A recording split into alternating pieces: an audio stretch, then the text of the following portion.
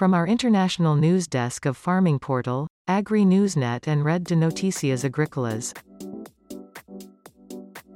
What are the environmental impacts of food production?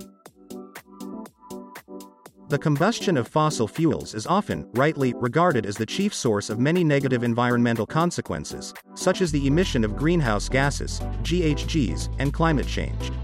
However, recent computer models have suggested that even if all combustion of oil, coal and gas was to cease tomorrow, global warming would still exceed the 1.5 degrees Celsius threshold agreed upon at the Paris Climate Summit in 2015. That's because food production, processing, and distribution accounts for some 25% of all GHG emissions worldwide, and that figure rises to 33% when food waste is included in the equation.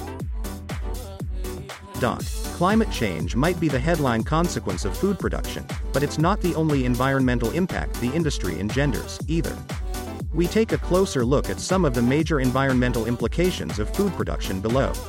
As mentioned above, food production is responsible for a quarter of all GHG emissions worldwide, with the majority of those consisting of methane produced by livestock. When ruminant animals eat carbonaceous matter, such as grass, feed or other organic materials, the digestive process involves the creation of volatile fatty acids which are used as an energy source by the animal. Unfortunately, it also involves the generation of methane as a byproduct, which is expelled into the air by the animal.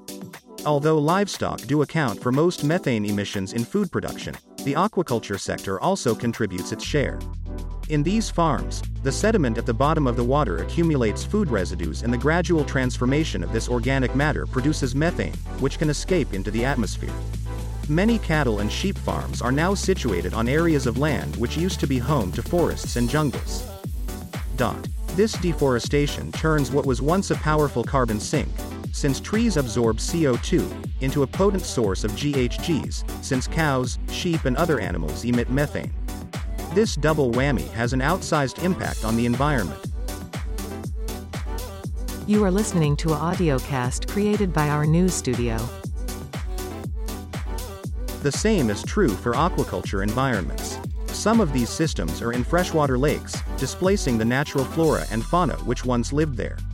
However, it is the aquaculture systems that have taken the place of Asian mangroves in tropical deltas and coastal regions which is the real concern, since these aquatic forests can store up to 4 billion tons of CO2, so their destruction is sorely felt.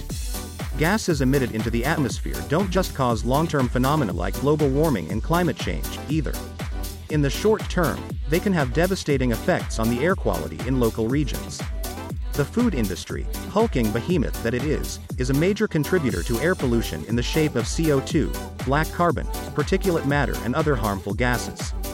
These are emitted into the atmosphere in a variety of ways, through the evaporation of chemicals contained in fertilizers and pesticides sprayed onto crops, through the exhaust emissions of machinery employed on farms and in processing centers, through the HGVs and lorries used to transport food in the cold storage refrigeration centers where they are kept, and through a myriad other sources throughout the food industry.